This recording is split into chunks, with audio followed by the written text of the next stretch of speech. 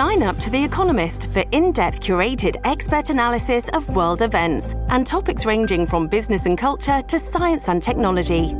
You'll get the weekly digital edition, online-only articles, curated newsletters on politics, the markets, science, culture and China, and full access to The Economist Podcast Plus.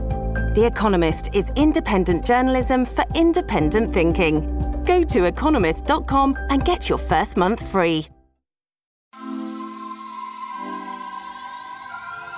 You're listening to Michigan News from MLive for Monday, February 6th, and I'm your host, Jessica Shepard. Michigan leaders announce an agreement on tax cuts.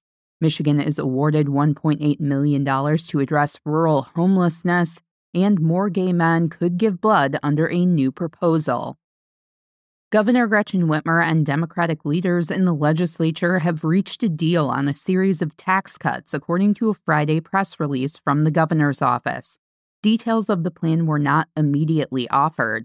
The release said the framework of their deal would deliver inflation relief checks to all Michigan taxpayers without providing specific amounts. Their statement intimated that the package would include the long-planned repeal of income taxes for most retirement income and an expansion of the earned income tax credit that have been objectives for the legislature since the beginning of the year. Versions of those policies passed both chambers late last week but have since stalled amid disagreements over the particulars.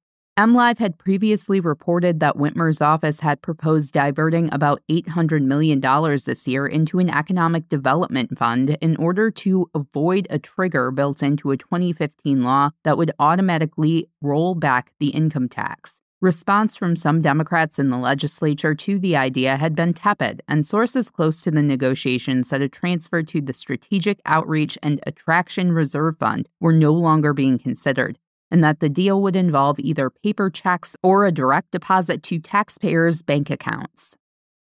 Michigan was given $1.8 million in federal funding to address homelessness in rural and indigenous communities. The U.S. Department of Housing and Urban Development awarded $315 million in grants this week to boost resources for ending homelessness in 46 communities. Michigan homelessness rates dropped during the pandemic, which officials attribute to rental aid and a ban on evictions. Funding will be used in Michigan to work with tribal nations on homelessness programs, according to a news release. The state recently reported people of color face higher rates of homelessness, with Black people being up to 4 times more likely and Indigenous people twice as likely. Additional housing vouchers will also be allocated to the communities that were awarded grants. The Federal Housing Agency last awarded Michigan 511 vouchers valued at $4.4 million in September. Housing Choice vouchers provide rent subsidies for people who have low incomes and live in privately owned homes and apartments.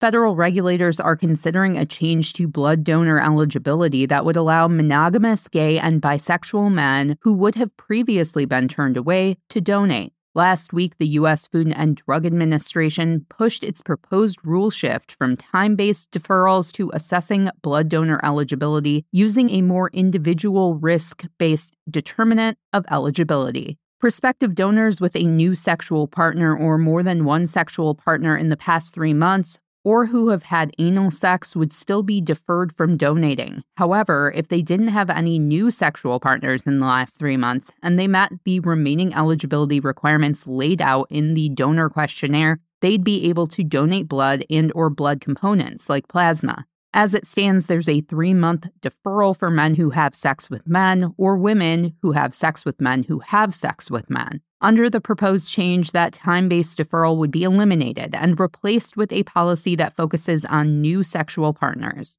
The FDA's draft recommendations are based off data from other countries like Canada and the United Kingdom, which have instituted a similar approach, as well as the ongoing blood supply issues in the United States. You can always find the latest Michigan news by visiting mlive.com, and make sure to check us out on Facebook, Instagram, Twitter, and TikTok. We'll be back here tomorrow with more Michigan news from MLive. Thanks for listening, and have a great day.